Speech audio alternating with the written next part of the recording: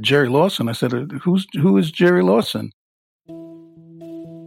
It's 2011, and Joseph Salter, CEO of Entertainment Arts Research, receives a call. It's from journalist John William Templeton, and his call has left Salter shaken. He said, Jerry Lawson was the first game developer, a cartridge game. I said, what are you talking about, man? I said, I just finished a book, Introduction to Game Design and Development, and all of a sudden, you tell me about this guy that I didn't put in the book, man. Salter was about to discover that the history of video games, the one he had in his head, needed to be rewritten. And when he realized why, Joseph Salter broke down in tears. So, why did learning about Jerry Lawson mean so much? We're about to find out. I'm Saran Yitbarek, and this is Command Line Heroes, an original podcast from Red Hat.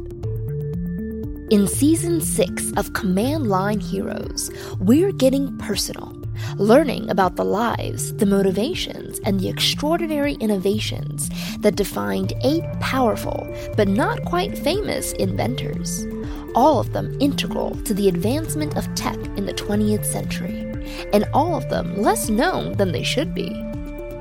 We're going to discover the man who brought PCs to IBM, the woman who helped put us all literally on the map, and the man who made Silicon Valley more accessible for everyone. It's a whole new history celebrating Command Line heroes who deserve a lot more credit.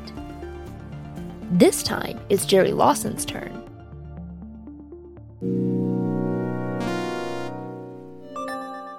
When Jerry Lawson came on the scene back in the early 70s, the few video game consoles available had a 1-to-1 ratio between machine and game. You'd lug home a console, plug it in, and pretty much that was what you were playing. That one game they'd burned onto the machine's memory. The idea of snapping in the new Zelda and then trading that out for some Mario Kart. Really, the whole idea of a software-centered gaming industry hadn't happened yet. But it was coming. And that revolution started in a little beer hall down in Sunnyvale, California. Jerry Lawson walked down El Camino and into Andy Capp's Tavern. A crowd was playing an arcade game, one of the first arcade games anywhere. It was Pong. Lawson was blown away. For the first people to see video games come to life, that bouncing ball might as well have been Grand Theft Auto. Pretty soon, Lawson got it into his head that he'd like to build a game too. But here's the thing you have to remember. Just a year earlier, in 1971, Intel had released its 4004 microprocessor, the first commercially available microprocessor. And Lawson was convinced that he could use a microprocessor in the game he wanted to build. Only problem, that had never been done before. The machines being built back then all used dedicated logic circuitry. They were what you'd call a state machine. Code and computers weren't really what drove gaming back then. So Jerry Lawson's peers told him that just wouldn't work. It couldn't be done. Luckily, Lawson was used to getting done what other people called impossible. He was used to being underestimated. In fact, being underestimated ran in the family. Lawson's grandpa dreamed of being a physicist, but that was decades before the Civil Rights Act of 1964, and being black, he could only get work at the post office. Raised in Queens in the 1950s, options were still limited for Lawson, but his mom was determined that her son would have a different fate. She watched young Jerry build ham radios, watched him make his own walkie-talkies, watched him repair TVs. So she decided to drive her son each day into a white neighborhood where they had better schools. She even became president of its PTA. I wanted to know how that kind of history shapes a family, shapes their ambitions. So we tracked down the perfect person to ask. Hi, my name is Anderson Lawson. I'm the son of Gerald Anderson Lawson. So I imagine when it comes to the career aspirations of your great-grandfather and, those people who came before you, I imagine racism probably had a huge effect on their goals, on their aspirations. I know that he wanted to be a physics teacher. And at the time, he wasn't seen as fit for that role and actually became a mailman. Now, that's a stretch, right? Mm-hmm. But I think, we've come a long way, but we still got a long way to go. And how did that story of your great-grandfather influence your father's own pursuits? I really don't know, because my father was his attitude, he was so freaking stubborn. He was for lack of a better term, he was the type of person where if, no matter what's going on, if somebody just said, hey, you're not able to do that, he would have found a way. Mm. He was different in that way. And it was more to spite the person that said that than anything else. Mm-hmm. That determination to build his own reality, to literally craft it with his own hands, was something Lawson passed on to his children. When I was I was 10, my cousin was with us and we were playing games. And I guess my father had enough of seeing us play the video game for the day. Mm-hmm. So he goes into the garage and he comes back out. He shuts off the game. He doesn't let us play anymore. And he takes a book and throws it onto the counter. And it is 101 basic video games. And he's like, if you're going to play games, you better learn how to make them. And walked away. Set up a portable IBM computer in the room. Mm-hmm. And said, figure it out. Turned it on. Now, we're kids. We had to figure out how to get in, log in, find the basic compiler, and start making games. But we did it. In the 1970s, Lawson got himself a job at Fairchild Semiconductor, working as a field applications engineer out in California. That basically meant he was a traveling troubleshooter for clients, driving all over in an RV full of demo products. Lawson had other plans, though. For starters, he became the only Black member of the famous Homebrew Computer Club, where Steve Wozniak and Steve Jobs used to show off their latest ideas. More important than the Steves, though, was the fact that Lawson began assembling the tools he needed to build something of his own. I guess let me give you kind of a breakdown of what a Saturday afternoon would be like with Jerry Lawson. I could spend 3 or 4 hours with him going to different electronic stores and even flea markets, looking for parts and things of that nature, or talking to people in the industry. Like, his life was electronics. That's all he did. Computers, electronics, all day, every day. I mean, the man had a PDP-11 inside of the garage. So if you know anything about computers, Digital Equipment Corporation put out that computer, and it was about as big as a refrigerator today, sitting there in our garage, among other things. It was really different. Side note, when the team at DEC found out Lawson had a PDP-11, they paid for $10,000 in upgrades in exchange for access. And that garage became Lawson's place of zen, sitting in the middle of it all, surrounded by computers, manuals, capacitors, tape spitting out of a printer, and his young kids marveling at the magic machines. When Jerry Lawson came home after seeing Pong, he walked into that garage and began willing into being a game of his own, a coin-operated arcade cabinet he called Demolition Derby. Back to Anderson. So he was doing all this building and creating all these, games and electronics and all that on the side. He was still working at Fairchild full time. So did his bosses find out, or how did they find out about his garage project? Yeah, so someone got wind of that, and it got around that, hey, Lawson has a side project. He's been working on this game. And so he got called into an office and was told about this kind of skunk works project that they had going on. A gaming project. But Fairchild getting into gaming was a weird move. Fairchild was this dry, industrial semiconductor company. Journalist Jenny List from Hackaday.com explains why it made sense. They had a microprocessor system and they were looking for markets for it. They were looking for things they could put it into.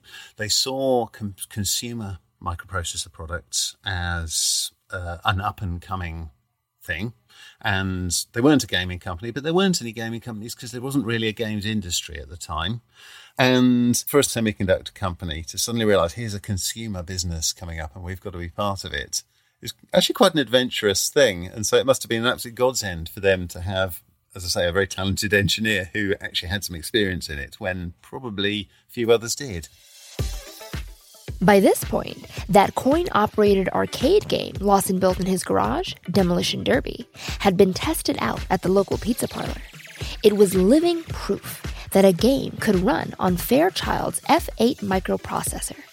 The Fairchild execs were intrigued and invited him to make a home game system for the world, a chance to finally prove what he was capable of building. Oh, well, he worked night and day with that. Lawson left his RV days behind and became Director of Engineering and Marketing for Fairchild's brand new video game division. But what Jerry Lawson was about to build for Fairchild wasn't just a new game console. What Lawson was about to build for them was a game changer.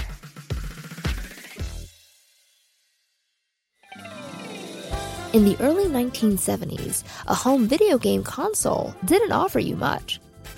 Some systems came with a vinyl overlay you'd attach to your TV screen so that the same game would look different. Then there was the Magnavox Odyssey in 1972, which sort of used cartridges, but they had no memory of their own. They just reconfigured the console when you plugged them in. Those predecessors were super limited. The gameplay was limited. But two employees over at Alpex Computer Corporation, Wallace Kirshner and Lawrence Haskell, had cracked something new. They saw what Lawson saw, the potential of microprocessors to revolutionize the gaming industry. Tech historian Benj Edwards explains. The guys at Alpex said, hey, we could do this with more intelligence. We can make it a software-based system. So they developed a prototype with very primitive graphics. I think it was black and white at first, and a very low resolution that would hook to a TV set, and they could program it in software. They could make a simple game and play it on the screen and then switch it out by loading a different program. But things were still largely conceptual. Back then, removable storage devices meant magnetic hard drive disks or even paper tape. It would take several innovations to turn that idea into a consumer product. These guys thought, let's just take the EEPROM chip that we're using for the development kit of the Intel processor they're using, and let's just put that in a box. So they put the chip on a board, a circuit board. They put the board in a box, and the box had a connector on it that had a more durable connector, like a 25-pin D connector, so that they could plug that module into their game system and change games out. You know, they could play that game and unplug that box, plug in another one, and that was the first game cartridge prototype. Kirshner and Haskell had the seed of something great, a computer-controlled game console with removable software cartridges. But it was a long way from becoming a durable product. That would be Lawson's job, once Fairchild had licensed their work. The path from prototype to store shelf would be long and complicated. For starters, Lawson translated the hardware circuitry from the 8080 to Fairchild's own F8 chip. But meanwhile, fundamental questions were cropping up everywhere. How do you fit all this circuitry in a box that can sit on top of your TV set? And what does that box look like? Everything was a first. Kirshner and Haskell, for example, had players using a keyboard to play their games. This was a computer-powered experience, after all. Why not use a computer's normal interface? But Lawson was set on building a hybrid, where microprocessors lived alongside the tactile experience of a joystick you'd find at the arcade. A joystick with 8 axes of movement. So you could move your paddle around, up, down, left, right. You could twist the top of the joystick to rotate the paddle's angle, and then you could move your goalie piece like a different player by pulling up and pushing down on the plunger of the joystick. And that was Jerry Lawson's creation, that idea. They also had to design a contact system between the cartridge's pins and the console, an edge connector that wouldn't get wrecked after being rammed into the console thousands of times by some clumsy kid. And inventing something that could survive rough use was only half the battle. They also had to make it survive the regulators at the FCC. Lawson became famous for wrangling these technical issues. They encased the console's motherboard in aluminum. They stopped leaking radiation by covering the cartridge adapter with a metal chute. Al Alcorn, the creator of Pong, walked us through the red tape. The Federal Communications Commission said, wait a second, FCC had to make regulations to limit the radiation of these new devices coming out so as not to interfere with other devices. And so they made these regulations based on the only device that was out there at the time, which was the Magnavox Odyssey. And because it was an analog device, not digital, it had very little radiation inherently coming out of it. So regulations were very strict, and without getting too technical, frequencies like 10 megahertz, the radiation limit was absurdly low. The regs were overly tight. It's very, very hard. To get approval, you had to make a prototype device and all the connectors, cables, everything, and physically bring it to the FCC offices in Maryland. And they had this big building there, and sit in the lobby and give them the product and hope for the best. To move things forward, Lawson pretty much camped out at the FCC's offices for days, pushing for long-delayed approvals. You might have noticed those were hardware problems Lawson was tackling. That's because gaming was still a hardware-first industry back then. The software-focused industry we know today was, in fact, the one Lawson was about to create. At last, it was ready for market. They called their machine the Channel F. Channel F, the one with all the fun. The Fairchild Video Entertainment System, just $169.95. Video card cartridges, $19.95 each.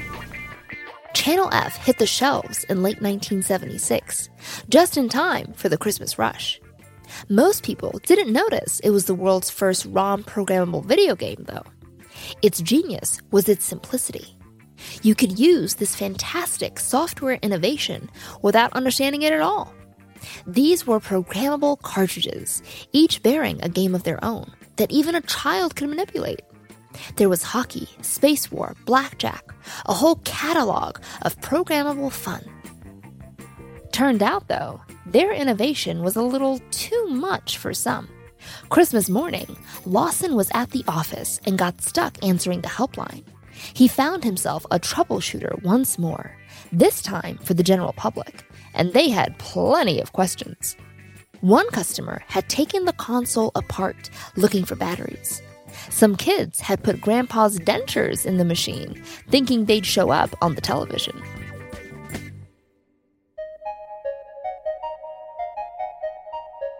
We forget today how strange a cartridge system would have been when it first arrived. But for the few engineers tackling the problem of reimagining the industry, his accomplishment was clear. Alcorn told us that Lawson had done something truly remarkable.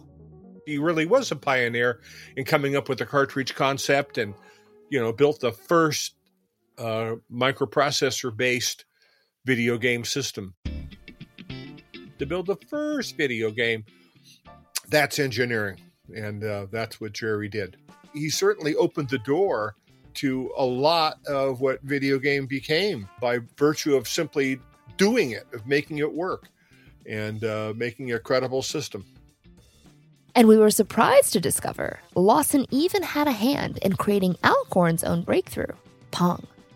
Oh, yeah. I mean, he was very helpful on parts that I was designing for the Pong game, certainly helping design the power supply, and then it had a score. And that score was very difficult. How do you make numbers appear on the TV screen. It's an engineering challenge. And Jerry says, oh, I got this new part from Fairchild. It's a CMOS device, and it would put score digits up on the screen on a digital system like that. And he gave me a few sample parts, and I hooked it up. And in fact, the very first Pong prototype that is today in the Computer History Museum on display, it has those Fairchild parts in it. The more we researched, the more Jerry Lawson's little-known contributions grew in scope. I'm Jeremy Saucier, and I'm Assistant Vice President for Interpretation and Electronic Games at the Strong National Museum of Play. Saucier says it's critically important to feature Lawson's work at his museum. Here's someone whose story really hasn't been shared as widely as it should. Really one of the few black engineers working in this area, certainly in the 1970s, and someone whose impact really in helping to create essentially a platform for what games would become, right? And if we think about what video games were before the video game cartridge, before the interchangeable cartridge console, you had a lot of versions of Pong, right? A simple tennis game. You had some racing games. You had some other themed games, but they were generally on single systems, or they were arcade games. And so this was really, truly revolutionary.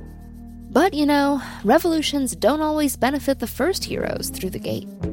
Initially, it's going to sell pretty well, a few 100,000 units.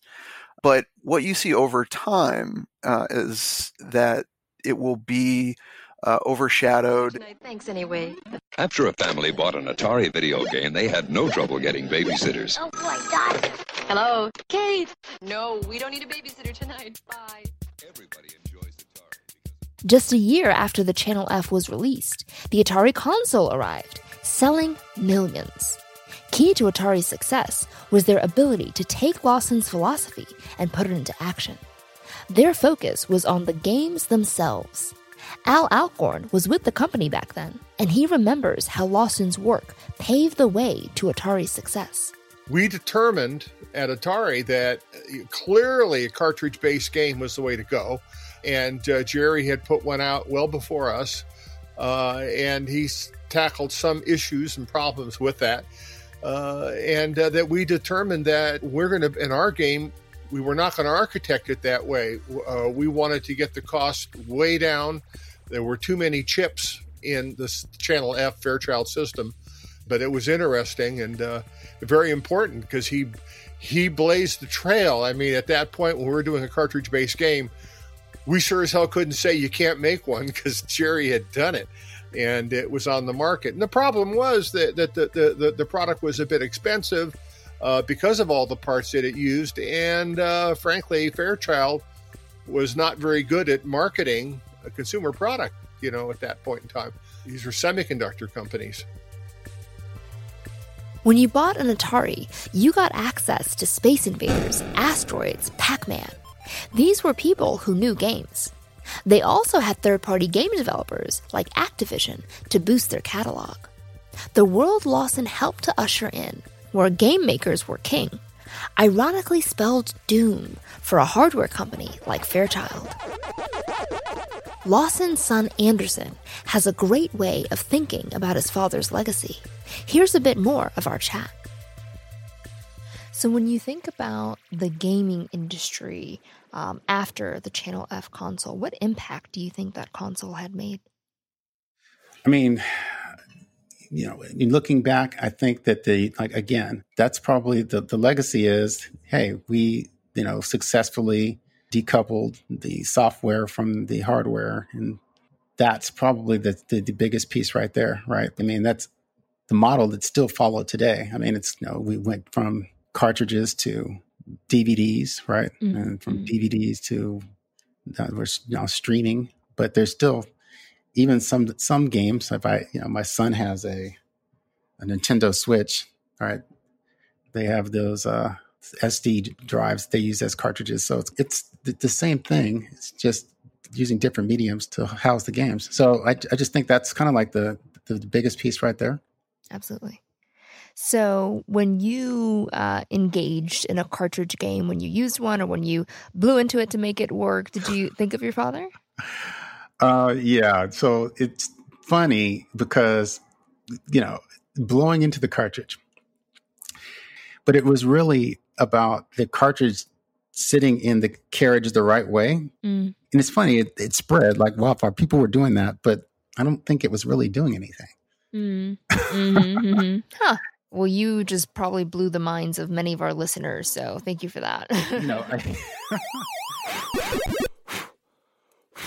My name is Karen Lawson, and I am the daughter of Jerry Lawson.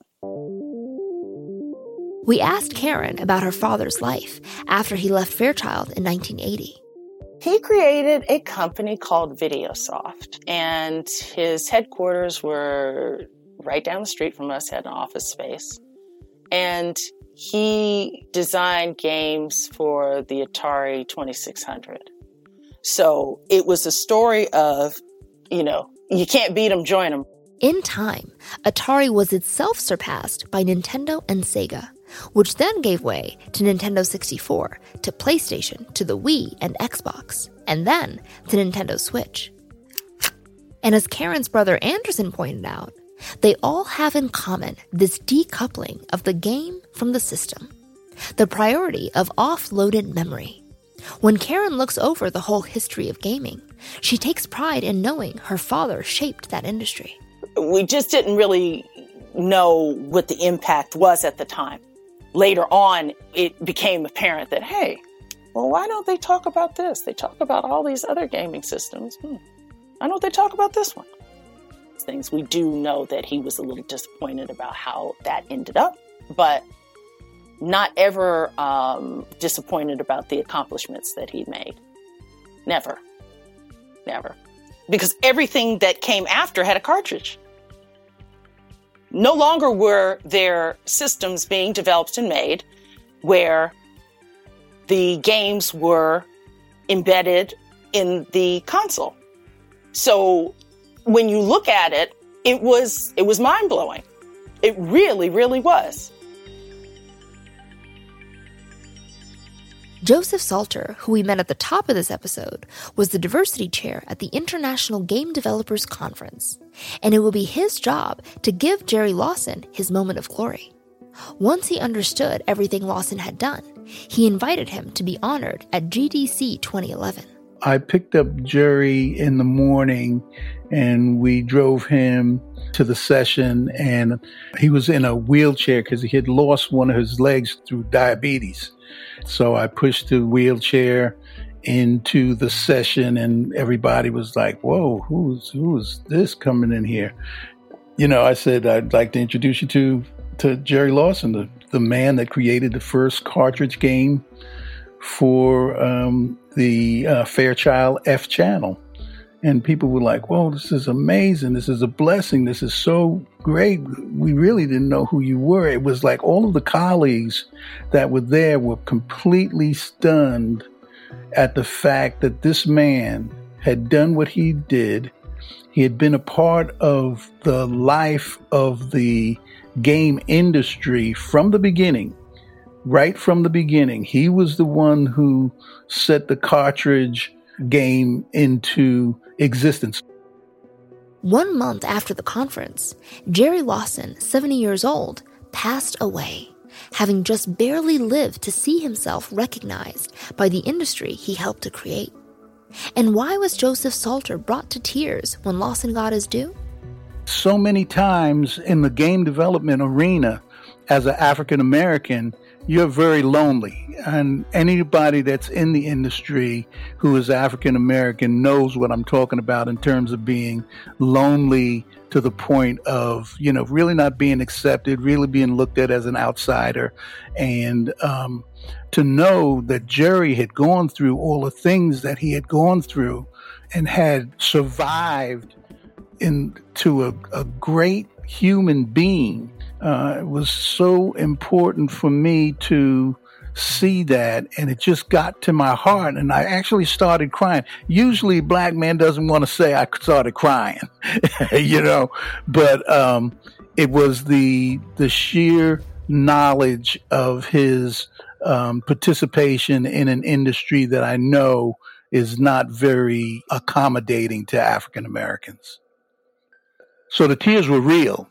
The tears were real. And so was Jerry Lawson's place in history. Lawson's son Anderson remembers. The very last conversation I ever had with my father was about that. I had asked him, I said, don't you find it kind of odd that near the end of your life, you're getting your roses? And he said, yeah, I do find that kind of odd, but he wasn't upset. He was just, I think that he understood that it had finally come, that, people were recognizing him. And he liked that. I think he just liked to talk about, a lot of the things that he worked on and inspire younger people to get interested. That's really what he was all about. And it wasn't about the game per se. Like, he was more into the scientific aspect of the endeavor, if that makes sense. He was a true engineer. Today, there are maybe 3 billion gamers in the world, and they're spending about $200 billion each year on their games. In just a few decades, we've gone from this to this. Even as we were working on this episode, Lawson's contributions were featured in a new docuseries from Netflix called High Score. The world is waking up and realizing it was the cartridge revolution that jump-started the industry, paving the way for game development to become a juggernaut. The birth of cartridge games shifted the focus from hardware to software, from the console to the game itself. Pong was made by one guy alone in just 3 months. The gaming world that Jerry Lawson helped deliver is one where huge teams spend tens of millions of dollars to build games over the course of years. And those games are now reviewed in the New York Times with the same reverence as operas and symphonies. So, even if cartridges have largely been replaced by the cloud, we're all still living in that rich gaming landscape pioneered by people like Jerry Lawson, innovators who saw that games were ready to level up. Command Line Heroes is an original podcast from Red Hat. For some great background material on Jerry Lawson, head to redhat.com/commandlineheroes. Next time, we meet the woman who helped make GPS a reality, mathematician Dr. Gladys B. West. I'm Saranya Barak. Keep on coding. I'm sorry, I'm still thinking about how blowing on game cartridges doesn't do anything. My world is upside down. Hi, I'm Mike Ferris, Chief Strategy Officer. I've been a Red Hatter for about 25 years, and before your episode starts, I want to talk a bit about AI. The hot topic right now is foundation models, and those are important, but at Red Hat, we see them as just a piece of the larger AI infrastructure. And here's what I mean by that. Enterprises are built of hundreds or even thousands of applications. It's not hard to imagine a future in which those applications are being served by hundreds or thousands of models. Without a common platform for your data scientists and developers, without a way to simplify some really complex workflows as you train, tune, serve, and monitor models, it can get overwhelming pretty quickly. And that's why we've built Red Hat OpenShift AI, a platform where everyone is working together on the same page to build and deploy AI models and applications with transparency and control. Find out how at redhat.com. Down right now.